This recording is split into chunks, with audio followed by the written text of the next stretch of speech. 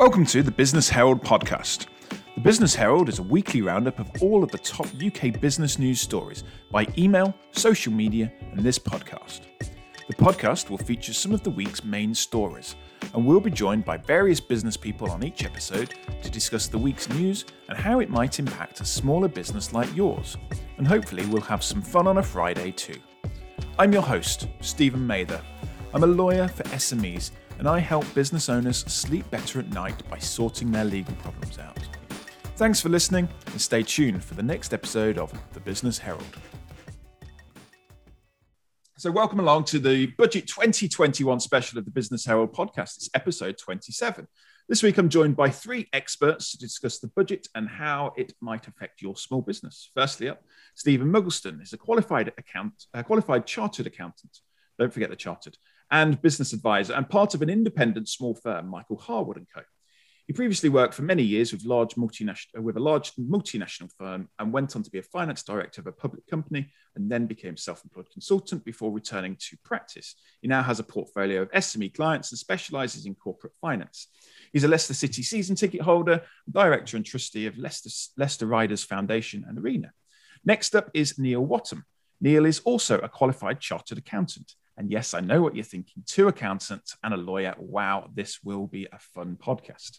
So Neil is now also an independent financial advisor and founder of Wattam Kirby Me, a wealth management firm established last year in Leicestershire. And our final guest is James Blacklaws. As a child, James probably wanted to be a defender for Norwich City FC. And if you thought two accountants and a lawyer was going to be boring, wait until you meet James.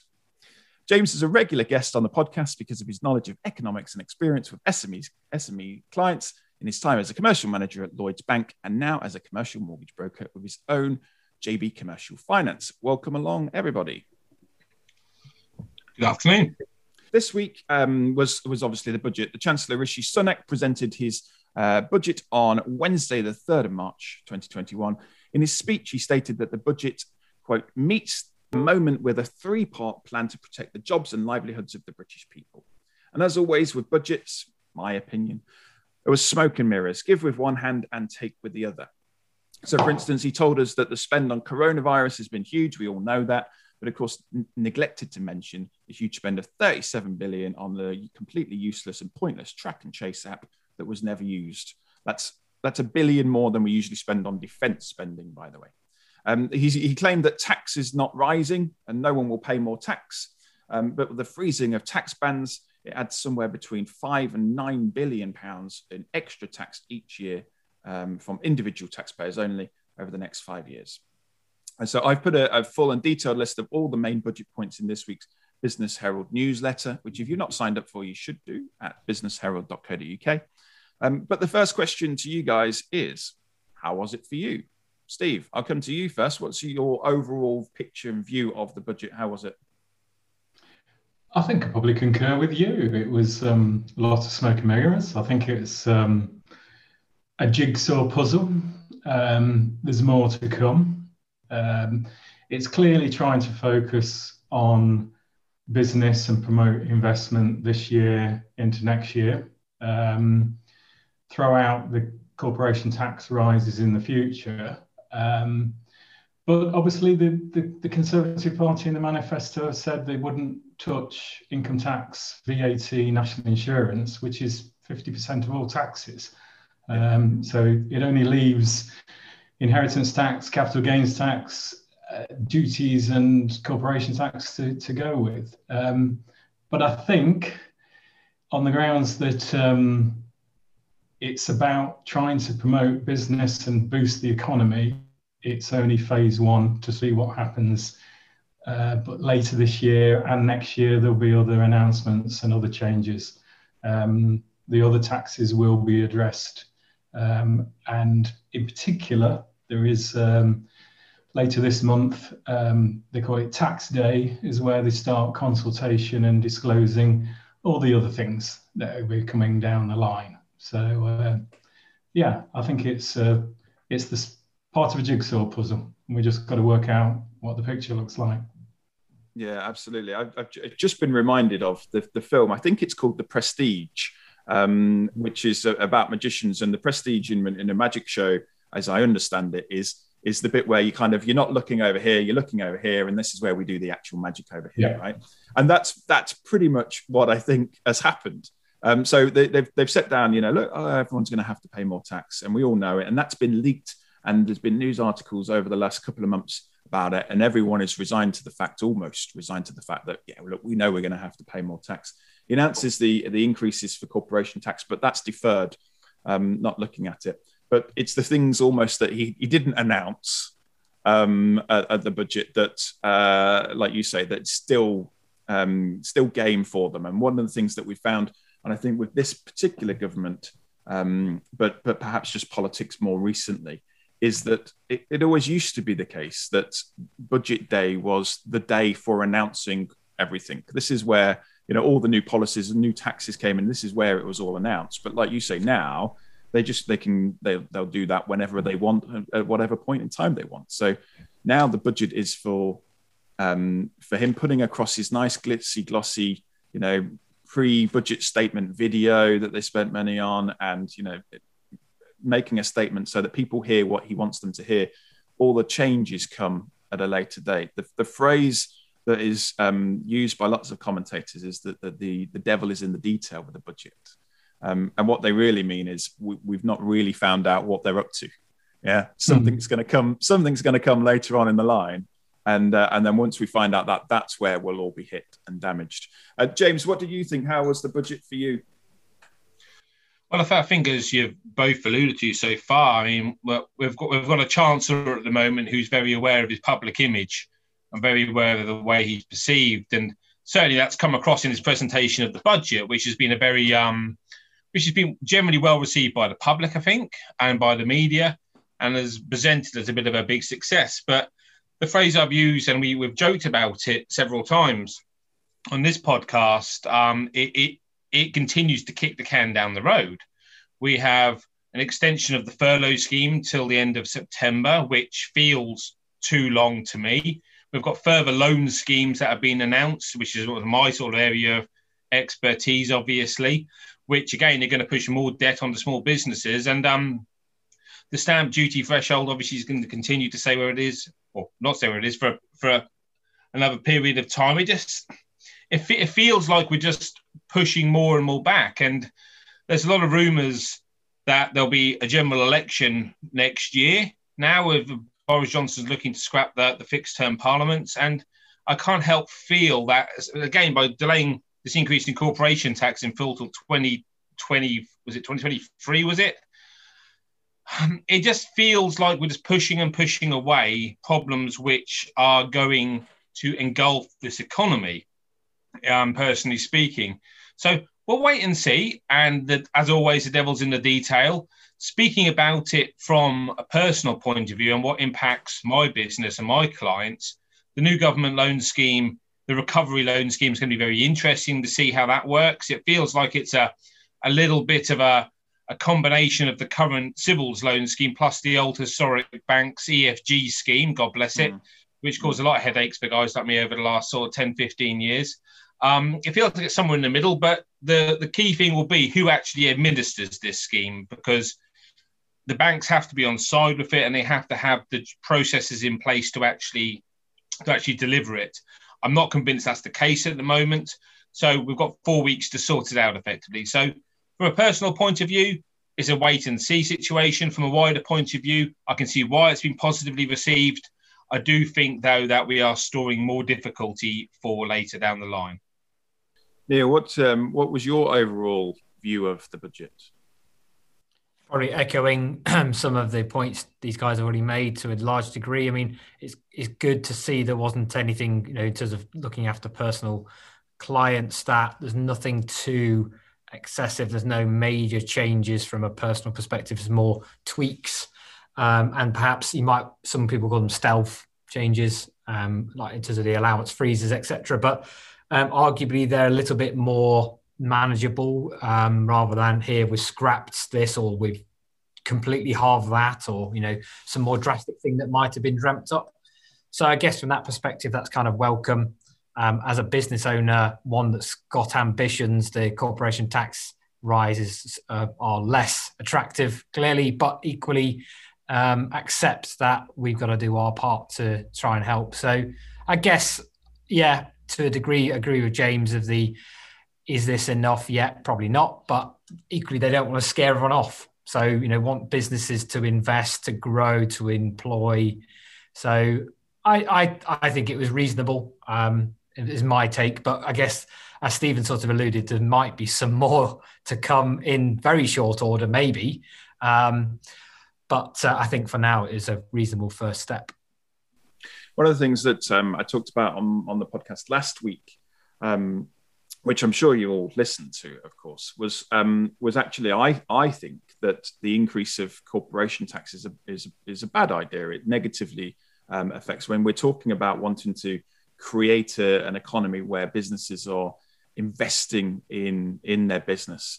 Increasing corporation tax means that they can't, because all of a sudden an extra 5-6% has just been taken away from them in terms of what they can add in. Now there's some good news in the budget with some of the capital allowances. That's a bit technical, but the super deduction plan that they've proposed, which is 130% write down, looks like that's a good idea, and that will encourage businesses in the next 18 months. I think it's 18 months, maybe 2 years of actually investing in plant and machinery. That's a good idea. But the overarching question for me was, there's always complaints aimed at these big organizations where they're rediverting profits and money overseas. They're based in Ireland, they're based in the Netherlands. And how do we compete with that? And Rishi's answer was, well, we'll increase tax because it still makes us the lowest in the G7, lowest corporation tax in the G7. It's like, yeah, but when the G7 is nothing. It's just an entity that's put together. We're in Europe, and it doesn't make us the lowest in Europe. So if we want people to go, actually, the UK is a great place to invest, then we should do it. And look at Ireland as an example. I think it's 12.5%. Corporation tax there, with all the reliefs, etc., on investments that companies have there as well.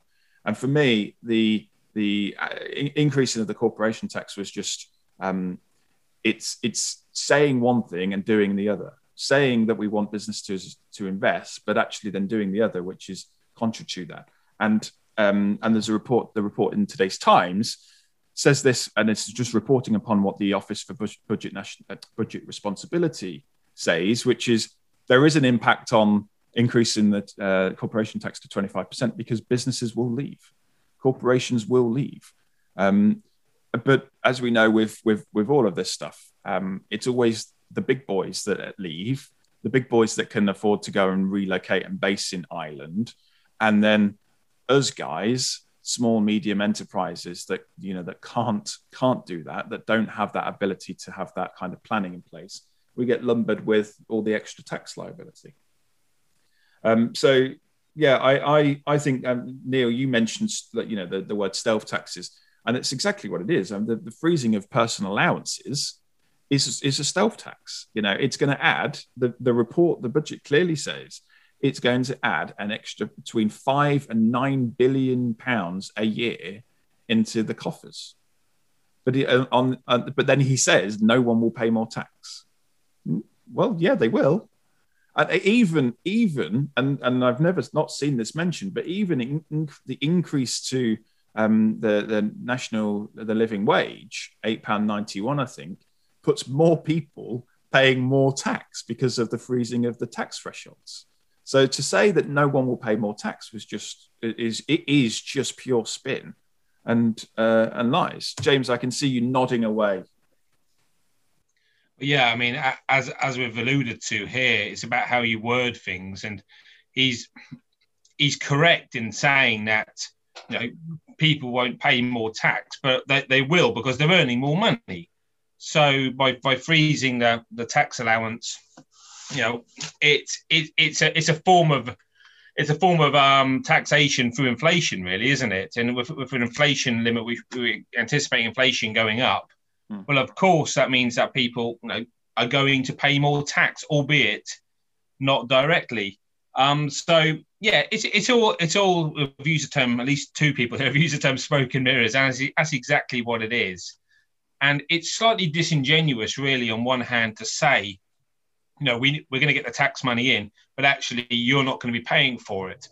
About the businesses, though, clearly, I think anyone with any common sense would agree with what you've just said there, Stephen, and that the figures that I believe the Chancellor said was that the increase in corporation tax, I'm paraphrasing slightly here, I think it's going to be worth about 17 billion a year extra. Well, that's cloud cuckoo land, because if you can afford the best lawyers, the best accountants, you're not going to be paying a penny extra tax, I would imagine. So the big companies are still going to pay no tax, and it'll be those squeezed employers who are earning £500,000 to £5 million profit who actually provide this additional taxation money, and they're the ones we need to encourage to employ new layers of staff, new people, enterprise, new products, and they're the ones that are going to feel the burden of an extra 6% corporation tax. So it feels a little bit headline, which is nice. We're going to tax big business, but actually, you and I both know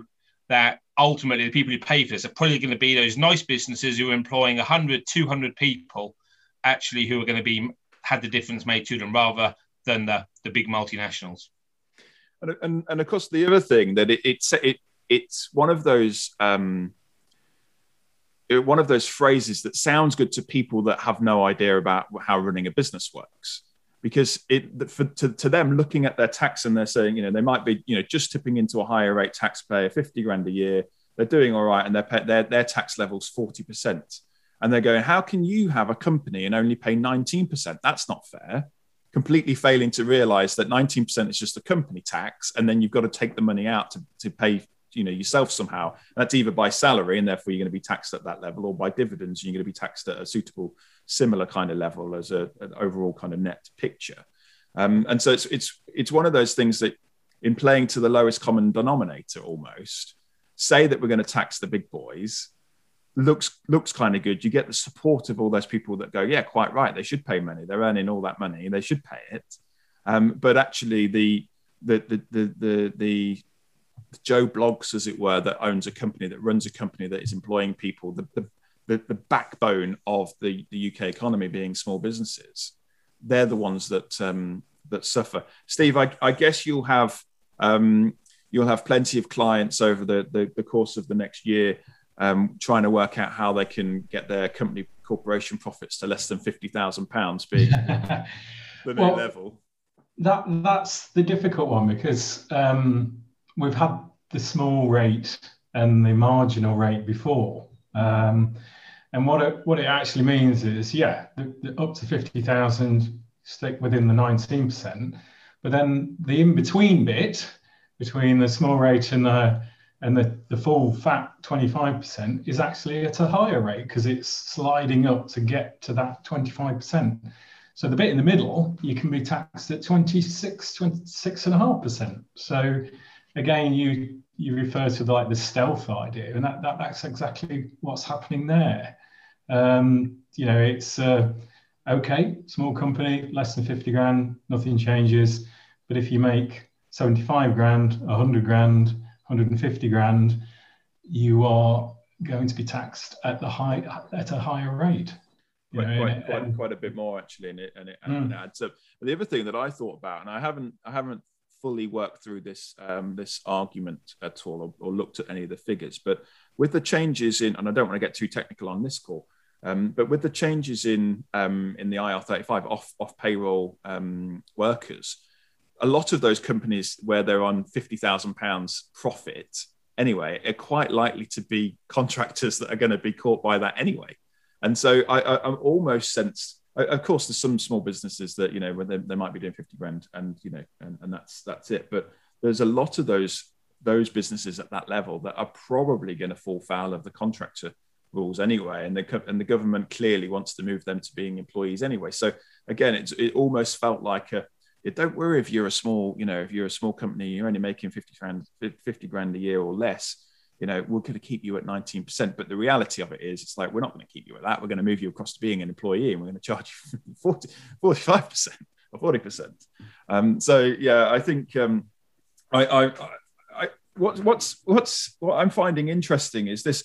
Like, I've I watch the budget. I've watched the budget every year that I can remember since being an adult because I'm a geek like that, and nothing much changes. But no one ever talks about it. No one ever says what I'm saying now. All the press and the news, they just report upon it factually. But I never see anybody really saying like what I'm saying now, which is it's smoke and mirrors. And I'm glad that I now have an opportunity, and you guys have an opportunity, and the public has a bit of an opportunity in doing this kind of thing to say, hang on a minute, we know what you're up to. we know what you're up to. Yeah, go on now. On that, I mean, we've been sitting, as you mentioned earlier, we're a relatively new business, but we've got decent aspirations, and we've sat down doing our 5, 10 longer period planning, and this has an effect. We've started business, had a really good start, and those aspirations would mean that we are in the position of paying more corporation tax. Don't mind paying tax, happy to pay the tax that's appropriate, but this has an effect, and I don't know what that is quite yet, but nonetheless, it will do something. Whether that scales back our aspirations, maybe not, but it might affect how we get there and what we do to get there. So, it's whether Rishi thought of what we might do as an impact, probably not. But as you said, the IR35 will undoubtedly mean there are less corporations technically out there paying that potential 25% tax. Yeah. Steve, what do you think? Well, it's worth sort of reminding everybody that, yes, the big incentives in the budget are about investment and capital allowances and research and development and all the advancements there, which obviously massive improvements to manufacturing and businesses. But our economy is 80% service business. So, a service company isn't going to apart from having perhaps an electric car, things like that, there is very little else for those kind of incentives there. The service businesses that make profits, that are growing, they're going to be paying higher tax. It's as simple as that. It's basically only Apple that benefit from that in the service industry, because we all just go, well, we'll buy a new Apple MacBook Pro. It's the only place we're going to spend our money. We might as well get the top one and go for it. He's giving us some allowances for it. It's fine. James, you talked about the extension of furlough, and that's until September, which is obviously beyond the June July roadmap date. And they've obviously covered that off by saying, well, look, we're here to protect jobs and make sure, jobs are safe. My view on it was that the furlough scheme has been absolutely fantastic. It's cost us an absolute fortune, and loads more than any other European country scheme has. But it has been great. But I have two major concerns, and it's number one is this: people that have been on furlough for effectively a year now are going to find it incredibly difficult to get back into the workplace. And I say that not to have a go or a dig. It's not their fault necessarily that they've been on furlough, but I know from my job side of things in dealing with people that are on long-term sick leave, of actually getting someone back into the workplace when they've had a year out is really difficult. Because no offense to the people that are furloughed at the moment, but they're used to kind of not getting up at 6 o'clock in the morning. They're used to getting up at 8 or 9 o'clock in the morning and then kind of doing what they want and that kind of thing. And it's difficult to get back into the regime of work. So that was number one. It's difficult for people to get back into work.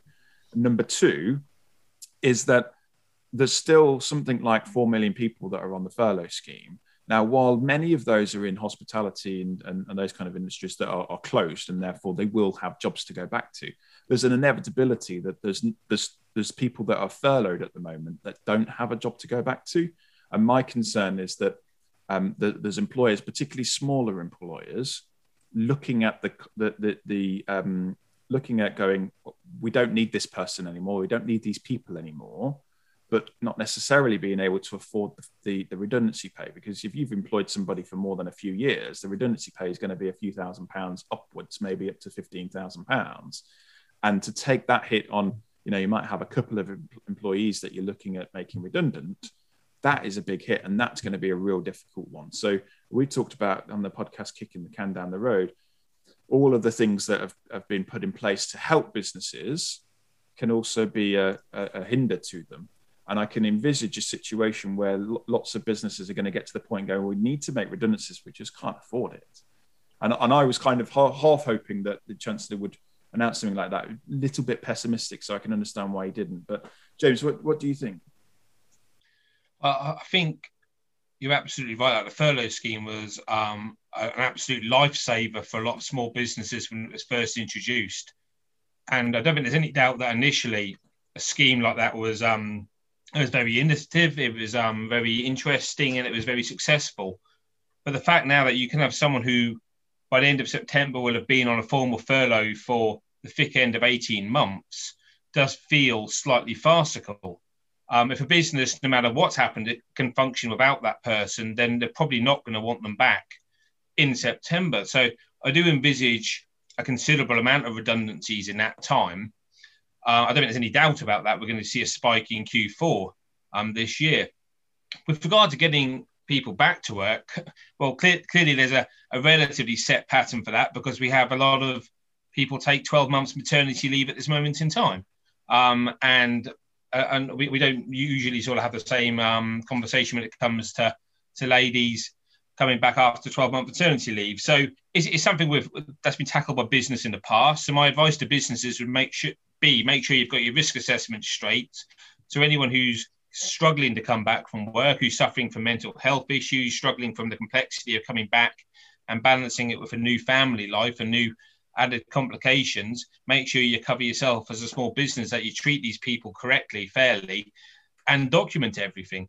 I can see there being lots of phased returns. I can see people coming back on a part-time basis with a view to coming back full-time down the line. And I think there'll be a lot more flexible working. So if you don't need necessarily a full-time member of staff now, we talked about hospitality. A lot of pubs, unfortunately, are shutting down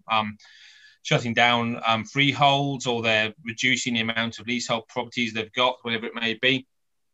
This kind of employment might not be available, but reduced hours maybe. So they may come back on 0-hour contracts, etc.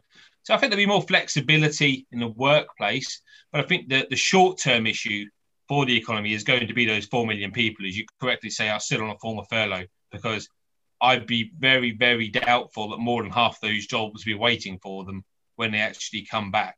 And that's a major concern for UK PLC. Yeah, and what do we do about that? That's the thing. It's like, economy goes up. I mean, in the budget, actually, he announced, the expectation of unemployment previously was going to be that 11.9% of people would be unemployed. That's dropped down, and they think the worst case scenario is going to top out about 7%, I think, next year. So that they anticipate that it is going to be better than what they first thought.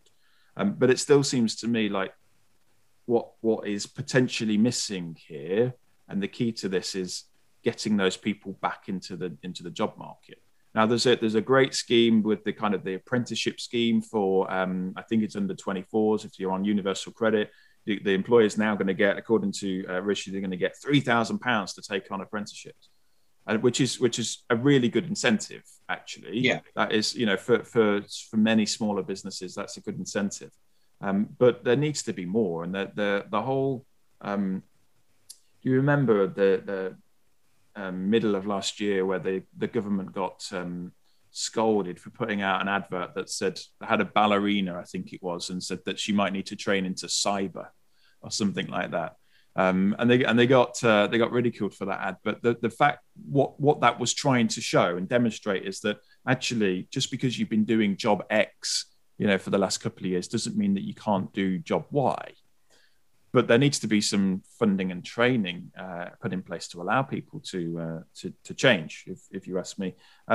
Steve, there was some good things that came out in the budget, but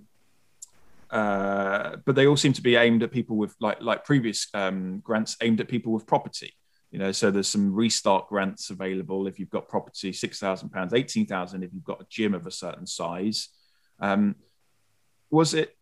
When we've gone from a position where we've had 4 million people in the UK that's been quote excluded, hashtag excluded UK, is just providing grants to people that have property still missing out the people that don't have property, the people that are running a business that actually could still do with some restart help, but missing them out? Do you think that's a missed opportunity there? Yes. I mean, on that excluded number, I think there was probably something like 600,000 self-employed people that were newly self-employed that are now part of the SEI, the self-employment grant scheme, because they filed a tax return in January. But there's still something like 2.5 million that are the director, shareholder, that are still classed as excluded, that are not. They don't have a property, they don't pay rates, business rates. So there is still very little. I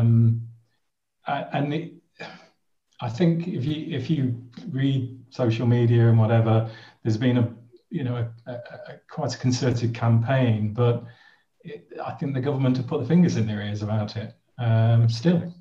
Yeah, absolutely. Yeah, I absolutely. So 2 points there. So what I find quite funny about so they say 600,000 more people are going to be able to claim the self-employed, the SEISS scheme on the fourth and fifth payments, 80% of your profits, because you'll have filed a tax return last year. Like, well, great. If you're a new business last year, and you're struggling because of the coronavirus impact, like 80% of diddly squat is not much. So, like, that's almost kind of saying, here's some bread and water and go and live on that. It's not much for many people that have really struggled. Yeah, definitely. And I think you're right. The government has. I had on the podcast last week. One of the specials I did was Paul Scully MP, is the MP responsible for small businesses, and I asked him the question about cracking the gaps appearing, and he's basically his answer was, it's inevitable that there's going to be gaps because we rolled everything out so quickly, and it was so innovative and good, and we just had to use what we had to use, which was the systems that were in place. So we could do it on furlough because we had PAYE data.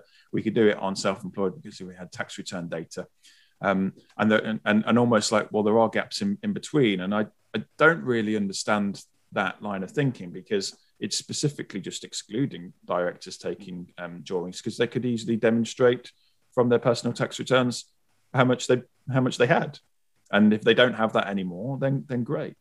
The flip side of all of that is I've seen a lot of criticism of self-employed people that are getting their 80% grant and still working, because there doesn't appear to be any any kind of stop on that. Although one thing that I did note that was mentioned in the budget is Rishi announcing 1,000 new jobs at HMRC to do a crackdown on fraud.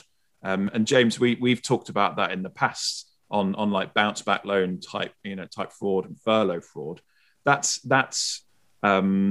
talk of the kind of the smoking. That's where they're going to get them a lot of money back, isn't it? By kind of attacking the people that have claimed inadvertently, incorrectly, or purposely incorrectly. Yeah, absolutely. I mean, the figure of 100 million to actually chase fraud has been announced, and we don't know at this stage how that will be distributed, whether it will be predominantly focused on furlough, on grants, or by some of the bounce back loan schemes frauds, because the figures are quite phenomenal involved in this, and I dare say they run well into the billions. And you're absolutely right. That's going to be a constant source of income for the government for the next 5 years, I would imagine, investigating fraud. Of course, if they'd been able to put correct systems in place in the first place, it probably wouldn't be such an issue. But that's probably another conversation for another day. But certainly that's going to be a way of chasing this deficit. Is sort of posthumously sort of claiming it, if you like, really, after it's actually been released in the first place, and issuing the relevant fines. So they obviously can't go and mention that in the budget as an income, because it will be revealing it wasn't done correctly in the first place. But I don't think there's any doubt it will add billions of pounds to HMRC's coffers each year for the next few years. Yeah. Yeah. Steve, do you see that as being a bit of an issue for businesses moving forward over the next 12, 18, 24 months? Yeah, it's the task force has identified the first number is 3.5 billion of COVID-related fraud. So it is quite a big number. And yes, you do hear that people are working, self-employed, and claiming the grant. The issue that the government did with particularly the self-employed grant is that it was it missed out the accountant. It really was the individual straight to HMRC, which HMRC wanted to do. Some of our clients were on the phone and asked us to check calculations, etc. But very much it was a direct relationship between the self-employed and the government without the agents in between. And there lies possibly some of the issues that are coming about. But yeah, there is a big number out there, but equally there was a big number of excluded as well, which doesn't, two wrongs don't make a right, but it is quite remarkable that one part of the coin would miss out 2.5 to 3 million people, and equally there is potentially £3.5 billion of fraud out there. Yeah, absolutely. One of the other things that has been picked up today, it's on the BBC actually, which is surprising for them to be actual journalists. But one other thing that they've picked up is the announcement. There was an announcement last year, a scheme for green homes, a 1.5 billion pound scheme to allow homeowners to invest in insulating their loft and putting in heat source pumps, that kind of thing. 1.5 billion. The scheme runs out in March, the end of this month. Chancellor didn't extend it, and apparently only 6% of the cash has been handed out. So it's one of those schemes that, when announced, sounds brilliant, like fantastic. 1.5 billion into green projects, amazing. The reality is a lot different. And so in the budget they announced this new infrastructure bank that's going to be operated out of Leeds, I think he said. It's going to be capitalised. It's looking at lending £40 billion, mainly in green projects. Neil, I know that you're not necessarily an expert in green project funding at all, but do you see that this is perhaps just one of those things that, again, sounds good, but the reality will be different? Fear that's the case. I mean, and on that point, into the personal green side, it certainly caught my attention when it was announced, but it did seem that it was just a bit too hard. And yeah, if you make things easy and simple, I don't know, go down to B&Q and you'll get something for free for insulation or something. Something simple. People will do it. I've got to fill in some forms. I've got to go through some hoops. Oh, it's a bit hard. Yeah, use approved contractors that are in Worcester or something like that. Yeah. There's no one local. They'll come out and do this, that, and the other. And yeah, it's not an easy scheme. And those schemes ran in the past about different things have inevitably been cheaper to buy it yourself rather than go through the scheme, because the contractors go, oh, you want your house insulating? Yeah, it's £12,000 when it's normally £2,000 because they're getting funded from the government. Yeah, I guess, for me, if rather than perhaps doing it that way, if you can do some effectively broader infrastructure, as in government push, government funded, as this is, I don't know, more wind turbines, just whatever. But, proactive, as opposed to essentially sitting back and going, hey, there's some money here. And it doesn't get claimed. Yeah. So there we go. That's our view on the budget. I think safe to say the summary of it all is that there is some smoke and mirrors happening. There's a little bit of kicking the can down the road. If I could think of another cliche to add in, I'd add that in as well, but I can't off the top of my head. But the reality of it is they've drip fed, spoon fed, and drip fed as the almost promise of increased taxes. The reality of it is that's coming. It's just not so in your face as the top line of income tax VAT isn't changing, but everything else will change. Everything else will shift. One of the things, like obviously he didn't mention, but Keir Starmer mentioned, like council tax rises. The government have approved council tax rises, and it's like the biggest rises that we're going to see, of the last 10 years, and that impacts people's money that they've got at the end of the day. So yeah, overall, we'll see how it all pans out. Guys, was there any? Did anything else happen this week? Because everything, as far as I can see, was just about the budget. Has there been any other news stories, business or otherwise, that kind of caught your eye, caught your attention, that you thought would be worthwhile talking about? Or should I just build in that silence?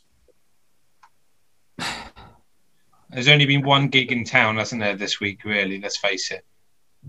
Well, that and conveniently, on the day where everyone's attention is looking at the budget, Nicola Sturgeon being interviewed and cross-examined up in Scotland about her involvement over the Alex Salmond debacle.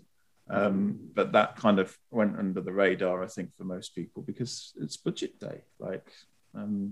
Interestingly, it seems like she's going to be able to survive and not have to resign. And quite clearly, she should have to resign. That's my publicly stated opinion here on the Business Herald podcast, and so sue me. Guys, thank you very much for joining me on this week's podcast. It's been good to go through some of the detail about the budget. As I said, for the people that are listening at home, I put in the weekly email free newsletter that I send out each Friday. All of the details from the budget, which I took completely and wholly without permission from Mr. Middleton's firm's website, Michael Harwood. It's got a very good guide on all of the budget stuff on there, so it's pretty much robbed from there. And yeah, very useful information on it. So if you don't subscribe to that email, check that out, www.businessherald.co.uk. Meanwhile, thank you very much for listening. Stay tuned for next week's episode, which will come out on Friday. Thanks very much. Goodbye.